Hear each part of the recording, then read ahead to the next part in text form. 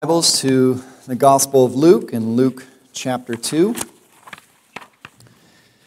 We'll start here, but we'll be jumping around. There's a few passages and that we'll be going through this morning, but we're going to start in Luke chapter 2.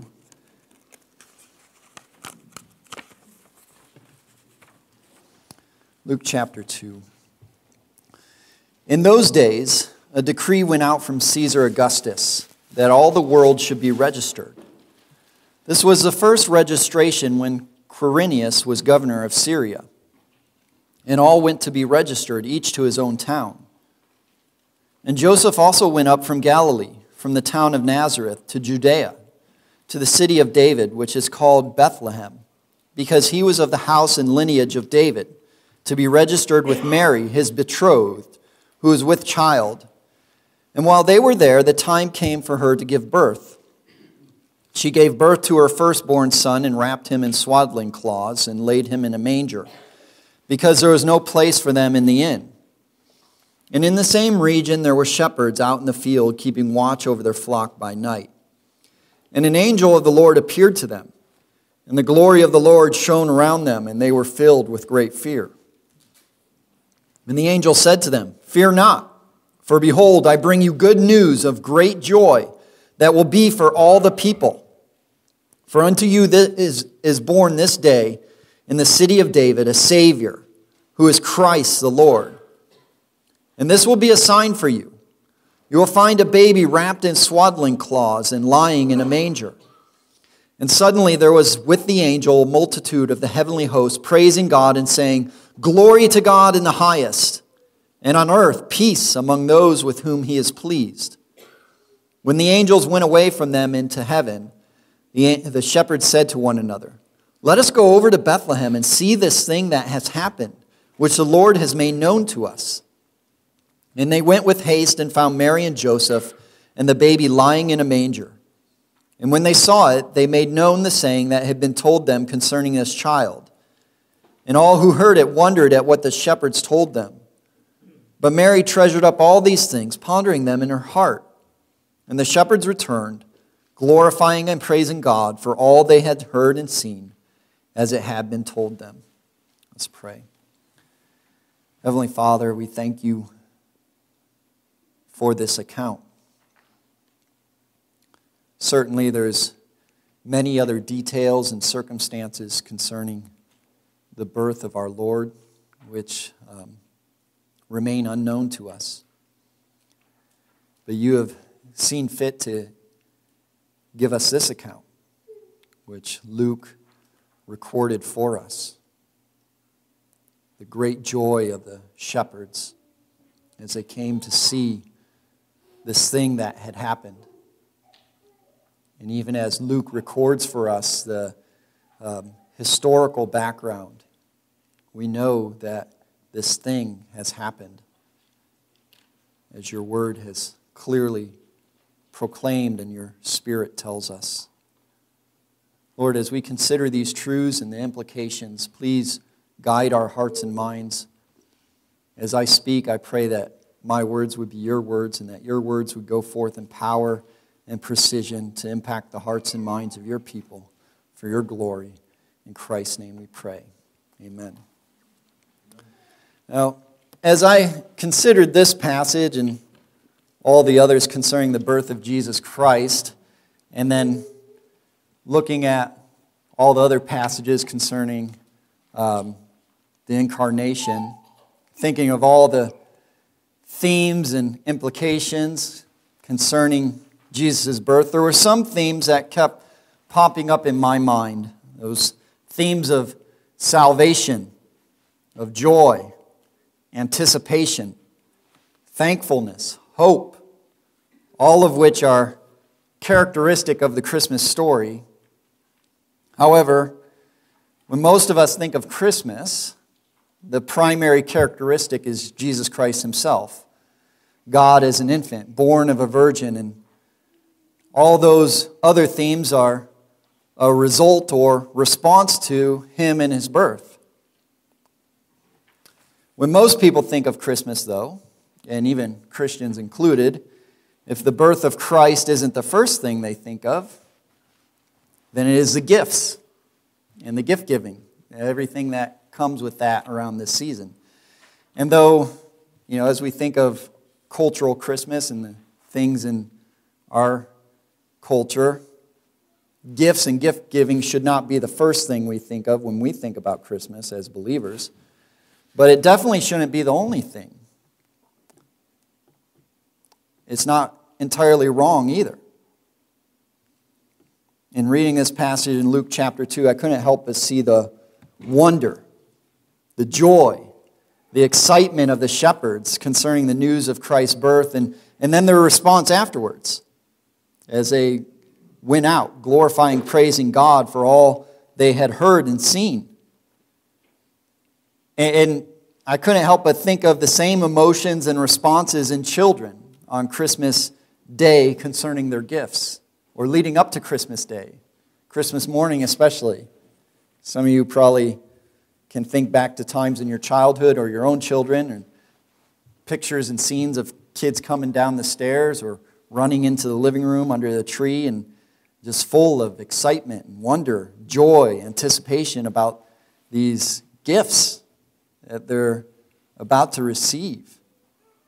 And I often wonder,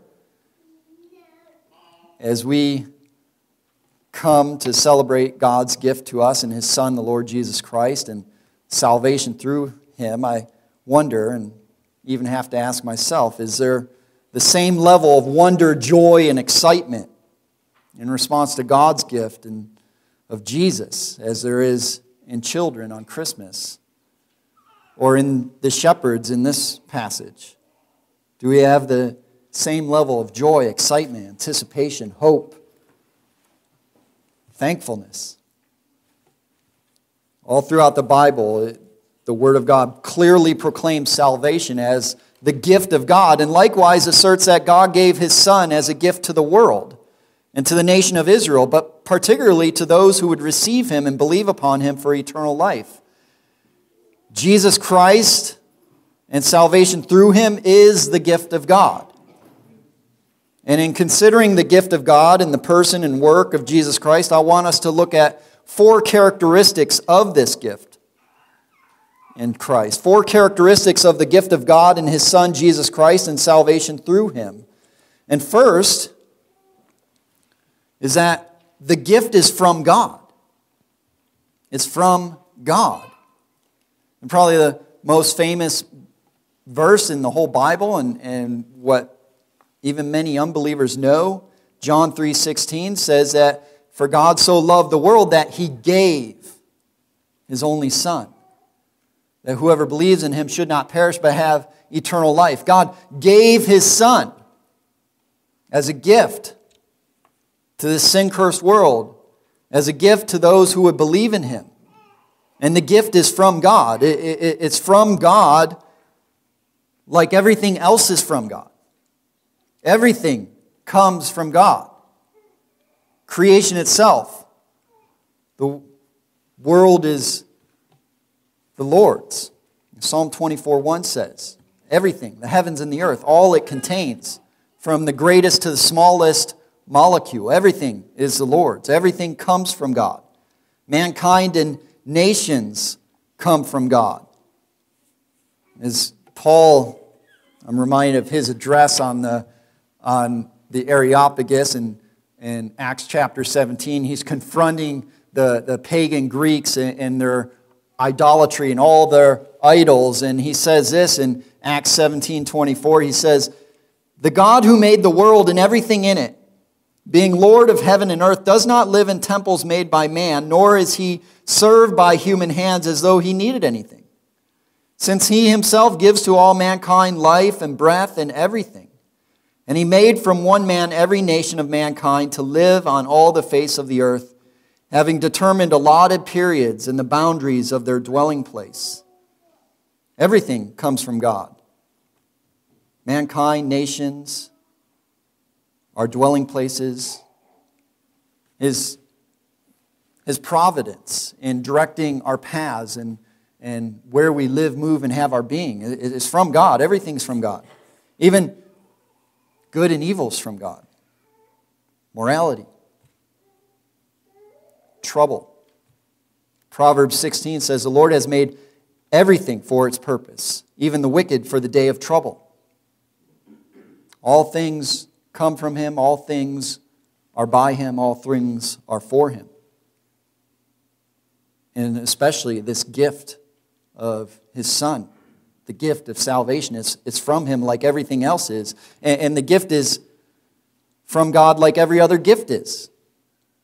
Everything, every good thing we receive, it comes from the Lord. Life itself comes from God. As Job says in Job chapter 33 and verse 4, the Spirit of God has made me, and the breath of the Almighty gives me life. Too often we think of our lives as ours. It's my life. I get to do with it as I please. That's not true. The Bible says that our lives come from God. It's God that has given us life. We belong to God. It is a gift from God. Along with all the other earthly blessings that come with this life: food, shelter, clothing, a spouse, children. Matthew said in his sermon, as Matthew records Jesus' Sermon on the Mount, Jesus says this, for He makes the sun rise on the evil and on the good, and sends rain on the just and the unjust alike. His calm and grace to all creatures. He gives to all people food, shelter, and clothing. Psalm 127 says, children are a heritage from the Lord, the fruit of the womb a reward. This gift of Jesus is from God like everything else is, and like every other gift is from God. It's all from God. All that is and ever was is from God. John Calvin wrote this in his commentary. Whatever we think valuable ought to be acknowledged as received from God. If then all the excellency we have is God's gift, it is very strange that we do not learn humility when God thus binds us to Himself, but that on the contrary we abuse His bounty by making it the occasion of pride. There's no reason to be prideful for many of the things we have. And that would include our own salvation. There's no reason at all to be prideful for being a Christian. It's antithetical to Christianity. Pride. Because everything's from God. Even our trials and challenges, which shape us and grow us. As James says, that every good gift and every perfect gift is from above, coming down from the Father of lights, with whom there is no variation or shadow due to change. And James writes that in the context of speaking about trials. That we're to consider it all joy, because those trials are ordained by God to shape us into the image of God, into the image of His Son. The gift of Jesus Christ is from God like everything else and like every other gift is. It's a manifestation of His grace and His love. Because as John 3:16 says, for God so loved the world. And too often we think of love as an emotion, and certainly it is emotion. Emotions are with it, but it's primarily an act. God loved the world in this way, that He gave us His Son. It's the greatest act of love ever. This gift of His Son is from Him to this sin-cursed world. Jesus came from God and is God, just like salvation is all of God. The gift is from God. And second, the gift is a gift. It's exactly that. It's a gift. Probably one of the main passages we quote and we use in our evangelism, we think of in terms of salvation, is Ephesians 2:8-9. Ephesians 2:8-9, for by grace you have been saved through faith, and this is not your own doing. It is a gift of God, not a result of works, so that no one may boast. The gift of Jesus Christ, the gift of salvation, is exactly that. It's a gift. And it can't be earned. No gift can be earned. Salvation can't be earn. Notice how in Ephesians 2, 8 and 9 it says this. It says, this is not your own doing. Your salvation is not your own doing in any way. Further, it's not a result of works. It's a gift. A gift can't be your own doing. You don't make yourself a gift. You don't wrap your own gifts. You don't go buy a gift.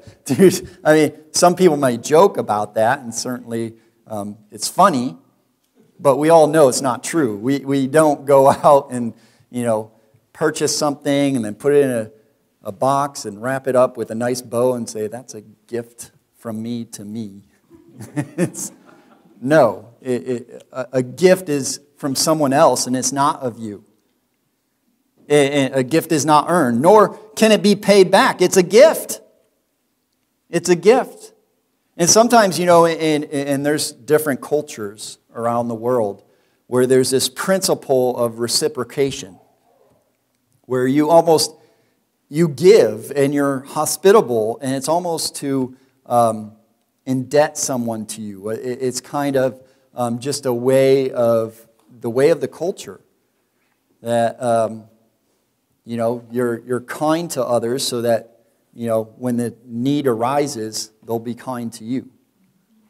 And some people in cultures like this, or even in our own culture, when someone gives them a gift, because of this principle, it's so hard just to accept it and receive it without thinking, well, I have to give them a gift. They sent me something, so I have to send them a thank you card. And sometimes some people can get so wrapped up in this that they're sending thank you cards for thank you cards. It's like, just receive it. Just accept it. It's like the person who they can't let someone else pay for dinner. They can't let someone else pay for lunch, and they're fighting over the check. And it's good to be generous, but at some point, you have to be humble enough to receive a gift and to receive a blessing. And why is salvation a gift? Well, first, it can't be earned. It can't be paid back. And then in verse 9 of Ephesians 2, it says, so that no one may boast. So that no one may boast. And here's the thing, deep down we want to boast. We want to somehow take some form of credit for our salvation, for our standing with God, even if it's just a wise decision. Well, I made the decision. I raised my hand. I responded to the call. I repented. I believed. Salvation, from beginning to end, it's a work of God. It's a gift of God. Just as this verse and many other verses say, Apostle Paul, in writing to the Corinthians, in 1 Corinthians chapter 1, and I'm always astounded by the beginning of his letter to the Corinthians, in which, despite all their failings, despite all their wrong forms of worship, their questions, their immorality, he calls them saints, to the saints, because they were.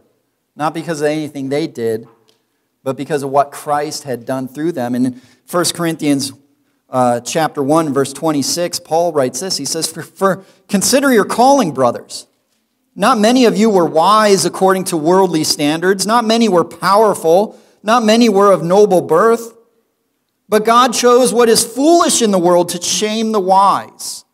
God chose what is weak in the world to shame the strong. God chose what is low and despised in the world, even things that are not, to bring to nothing things that are, so that no human being might boast in the presence of God. He goes on, he says, so that, as it is written, let the one who boasts boast in the Lord. He's quoting Jeremiah there, Jeremiah 9, let not the mighty man boast in his might, and let not the wise man boast in his wisdom, but let him who boasts boast in the Lord.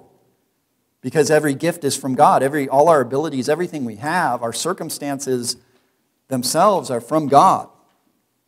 And primarily and most importantly, our salvation is from God. And even as Paul says to the Corinthians, we can look at our own lives. And there's not many who are mighty or noble or wise.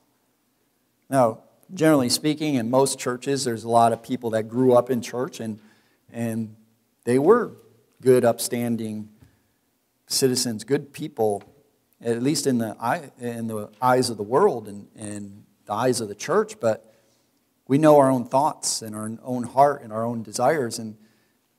And for many believers, they have a past. They have a sinful past. And they can look at that past and see that, but for the grace of God, there go I. And if God had not intervened, who knows where I would be? And it's only by God's grace that I am what I am. It's true of all believers, even if we've had a good upbringing. God chose us. He redeemed us. He delivered us. The gift is a gift. It's not earned and it's not deserved either. A gift that's deserved or earned is not a gift.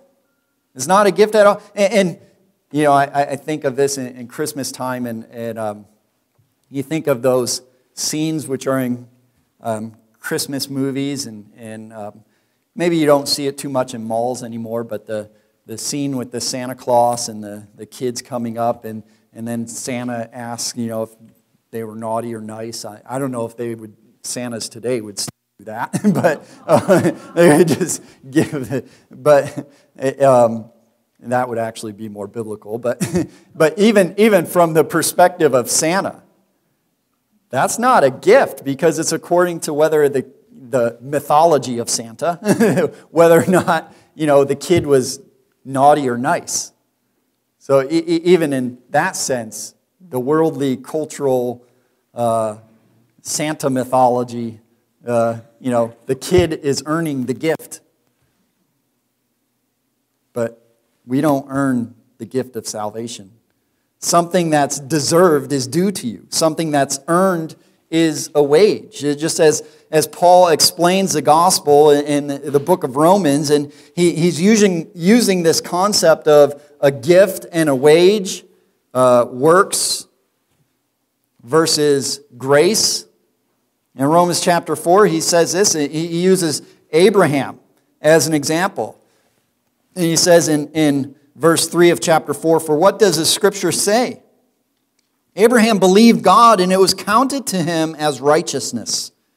Now to the one who works, his wages are not counted as a gift, but as his due. And to the one who does not work, but believes in him who justifies the ungodly, his faith is counted as righteousness." And we're justified by grace alone, through faith alone, in the finished work of Christ alone. The gift of Christ is a gift. The gift of salvation is a gift from beginning to end, because the only thing that we deserve is God's wrath. As Paul later says in Romans chapter 6, "For the wages of sin is death, but the free gift of God is eternal life in Christ Jesus our Lord." All that we ever earn is death. All that we ever earn is punishment, wrath in the sight of God. Because even our best deeds, even our best works are polluted with self-righteousness and religious pride. We're blinded by our sin. A lot of times we do the right things with wrong motives. Our best works are as filthy rags. The wages of sin is death. D.A. Carson, in his book, The Cross and Christian Ministry, he writes this. He says, "If we should express unqualified gratitude to God for the gift of His Son, we should express no less gratitude for the gift of the Spirit who enables us to grasp the gospel of His Son. Unless the Spirit enlightens us, God's thoughts will remain deeply alien to us." It's not just Christ alone that is the gift, and Him coming, and His life and His death and His resurrection, His sacrifice for our sins, that's a gift. But it's the Spirit who regenerates us, who enlightens us, who causes us to be born again, who takes out that heart of stone and gives us a heart of flesh that can feel God, who illuminates our mind so we can understand, who gives us the faith to believe that we can reach out to God and call upon Him. Salvation is a gift from beginning to end. And Jesus, when He was speaking with the Samaritan woman at the well, He says this, and it's interesting how He evangelized her, and only our Lord could really do it in such a way, but in His questioning and exposing her sinfulness, and He says to her, she tries to throw up this smoke screen about worship, and He says to her, if you knew the gift of God and who it is that is saying to you, give me a drink, you would have asked Him, and He would have given you living water. It's almost as if he not only exposes her sinfulness, but her inability to even come to Him. He says, if you even knew the gift of God, then you would have asked me for the gift. Apart from Christ, before Christ, we don't even fully grasp the gift of God's Son, the gift of salvation. We don't fully grasp or understand our sinfulness. God has to enlighten us so that we would even then call out to Him and see our sinfulness and see our need and understand that not only is this gift from God, not only is it a gift, but we need this gift. We desperately need this gift. One commentator says this concerning Ephesians 2:8. He says, although men are required to believe for salvation, even that faith is part of the gift of God which saves and cannot be exercised by one's own power. God's grace is preeminent in every aspect of salvation. It's not like the kid in the Santa, were you naughty or nice, and that will determine whether or not you get this gift. It's like, no, from beginning to end, you don't even know. God has to do a work in your heart, in your mind, and so this is a wondrous gift. So we have seen that the gift of God in Jesus Christ and salvation through Him is a gift from God. Second, the gift is just that, a gift.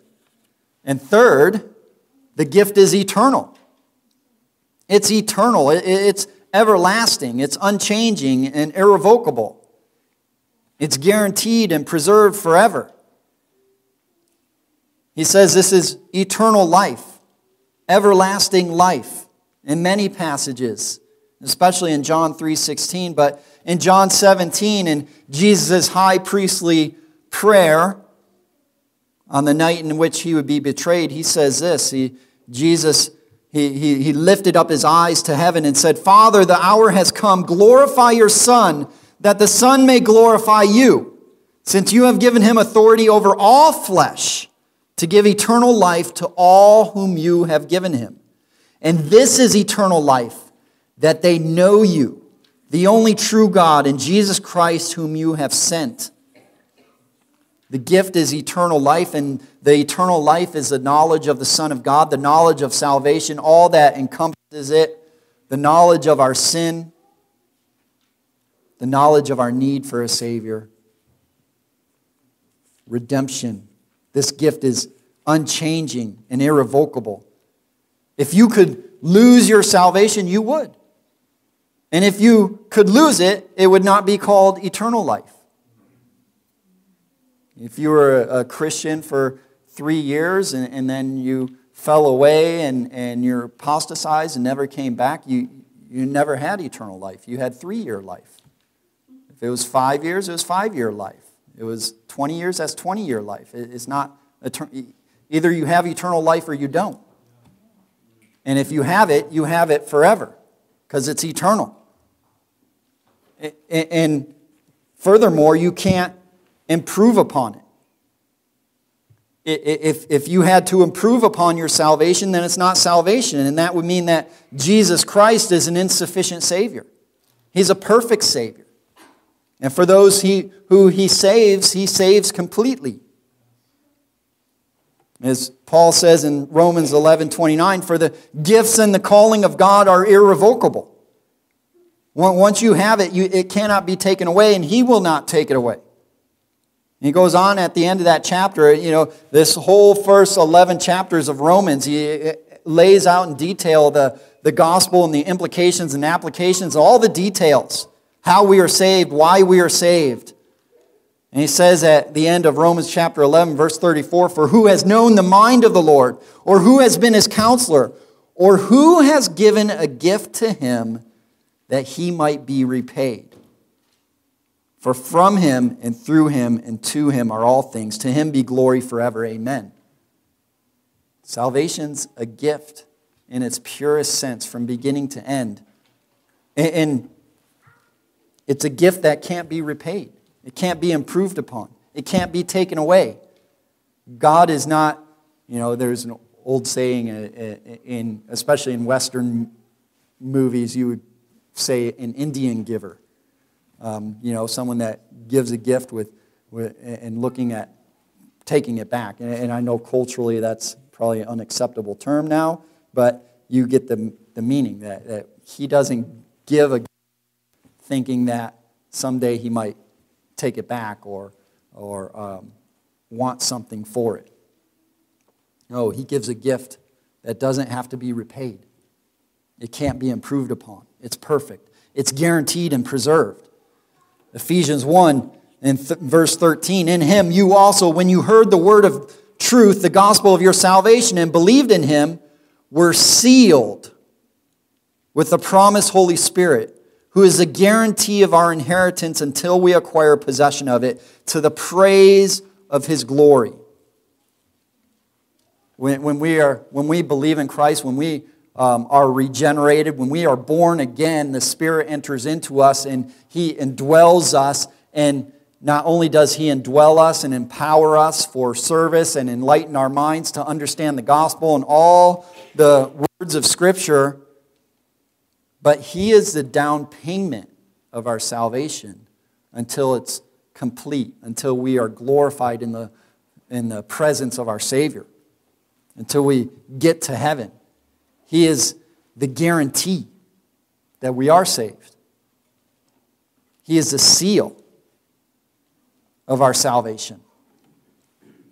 Peter writes in his epistle, 1 Peter, in chapter 1 and verse 3, he says, blessed be the God and Father of our Lord Jesus Christ. According to His great mercy, He has caused us to be born again to a living hope through the resurrection of Jesus Christ from the dead, to an inheritance that is imperishable, undefiled, and unfading, kept in heaven for you, who by God's power are being guarded through faith for a salvation ready to be revealed in the last time.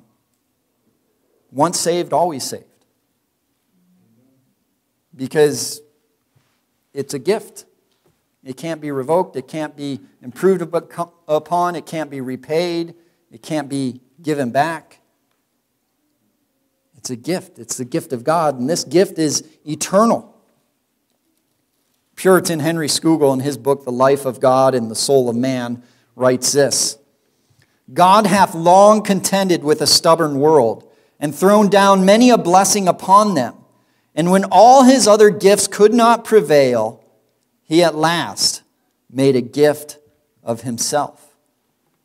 It's exactly what Isaiah writes in many of his passages in chapter 40 through chapter 66, that God came and God delivered His own people from their sins.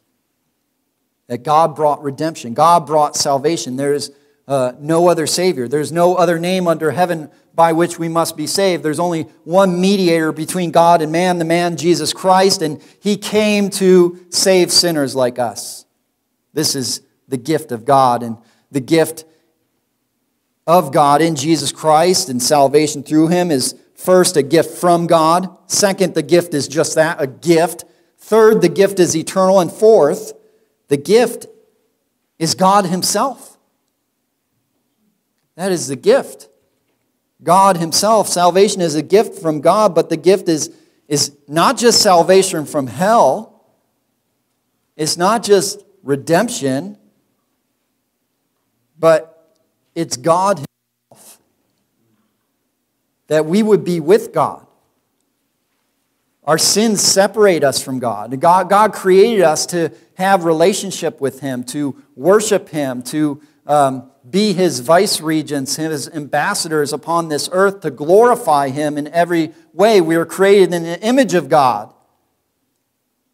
And even as in Genesis 2, it says that Adam used to walk with God. And even later on, even though Enoch was a sinner, he walked with God and God took him. We were meant to walk with God, to be in relationship with him. But our sin separates us from him. But in salvation, we are brought near again. And we will be brought near. Even when Moses was probably many times, and he was at the end of himself and leading these people through the wilderness. And in Exodus chapter 33, he says to God up on the mountain, he says, "Please show me your glory." And he said, "I will make all my goodness pass before you and will proclaim before you my name, the Lord. And I will be gracious to whom I will be gracious and will show mercy on whom I will show mercy. But," he said, "you cannot see my face, for man shall not see me and live." Why? Because God is holy, holy, holy. He's perfect. Sin cannot be in his presence in any small, minute amount. Sinners cannot come before him. He abhors sin. He abhors evil. It cannot dwell with him. He is good. So we as sinners are separated from him. David writes in his Psalm 24 in verse 3, "Who shall ascend the hill of the Lord, and who shall stand in his holy place? He who has clean hands and a pure heart, who does not lift up his soul to what is false and does not swear deceitfully." The answer? No one. No one. Except those whom God will redeem, will regenerate, will make new, and will draw to himself. This is how great this gift is that it's not only from God, it's not only purely a gift, it's not only eternal, but it's God himself.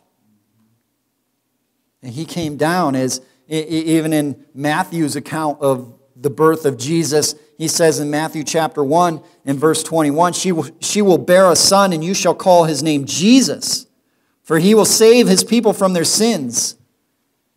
And he goes on in verse 23 and he says, "Behold, the virgin shall conceive and bear a son, and they shall call his name Emmanuel," which means God with us.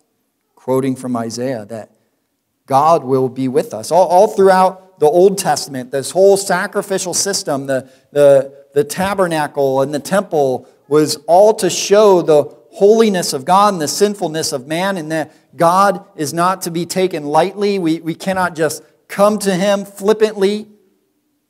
He's holy, holy, holy, and there's certain things that need to happen for us to even come near him. And even in the tabernacle and the temple, there was this separation of the court, and then the tabernacle itself, and then the Holy of Holies. And there's certain things that had to happen before you approached God. And even only the high priest could come fully in. And even then, that it wasn't true intimacy. But God sent his Son so that we would be with him, that he would indwell us, that he would redeem us, so that we would be made holy in his sight. He would reconcile us to him. He would fix this broken relationship. He would restore us. So the gift is not just God with us and in us, but furthermore, that one day the gift is us in the presence of God, that we will be brought near. We'll see him face to face. We will be with him forever. And at the end of the Bible in Revelation 21, it says this in verse 3, it says, as John sees this vision, it says, "Behold, the dwelling place of God is with man. He will dwell with them, and they will be his people, and God himself will be with them as their God. He will wipe away every tear from their eyes, and death shall be no more. Neither shall there be mourning, nor crying, nor pain any more. For the former things have passed away." And he who is seated on the throne said, "Behold, I am making all things new." This gift from God in his Son is that he lives a life that we could not live. He goes to the cross to die the death that we all deserve to die. He sends the Spirit to indwell us, and we are united with Christ in his death, burial, and resurrection. We're empowered. God is with us and in us. But our hope doesn't end there, because one day we will be with God in a new creation, a new heavens and a new earth, a new Jerusalem, a new city. We will see him as he is. We will be made new. One commentator writes this. He says, "The two expressions, eternal life and everlasting life, appear in the New Testament nearly 50 times. Eternal life refers not only to eternal quantity, as in time, but divine quality of life. It means literally life of the age to come, and refers therefore to resurrection and heavenly existence in perfect glory and holiness. This life for believers in the Lord Jesus is experienced before heaven is reached.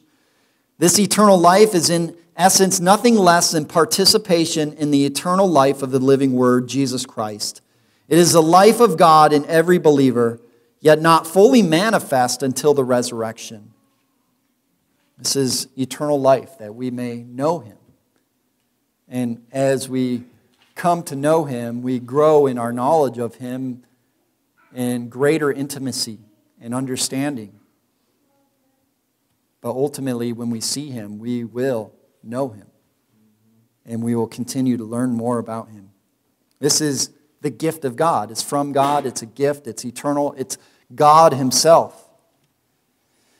And as I was considering this gift of salvation in Christ and this season in gift giving, I remember, my childhood experiences with gifts and Christmas, and most of you probably have seen this as well, that a lot of gift giving and Christmas time is about the children, and children are a blessing, and it is a blessing to give gifts to them and see their faces light up and see the joy that should be our joy when we consider Christ and his gift of salvation. But just, as I grew and I could see as, I got older, and partly because of my home life and divorce, it seemed like those gifts diminished over time.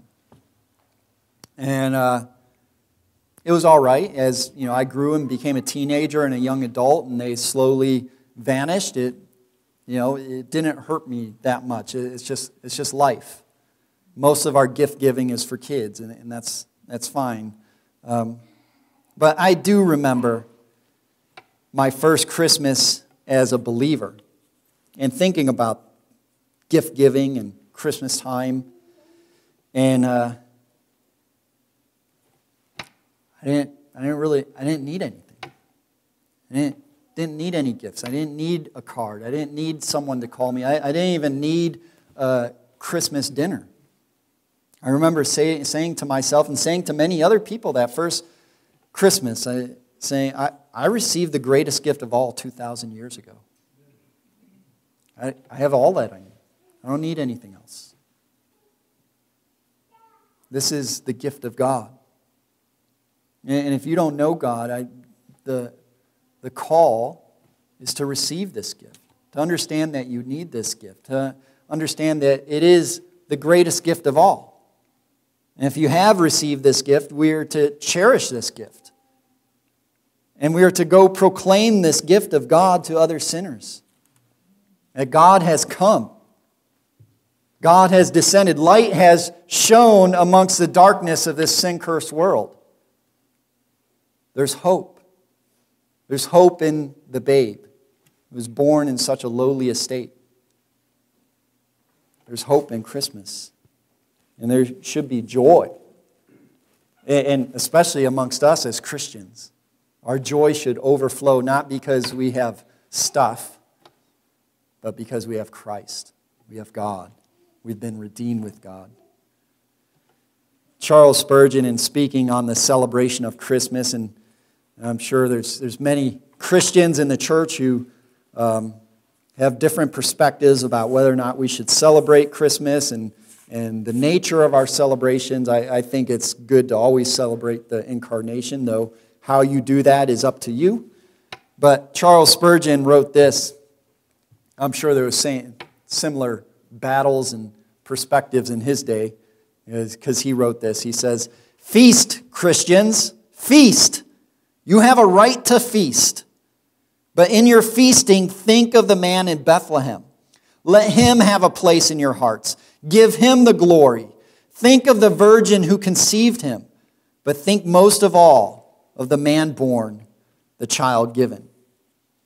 We have so much to be thankful for, so much to rejoice over, to proclaim, to have joy.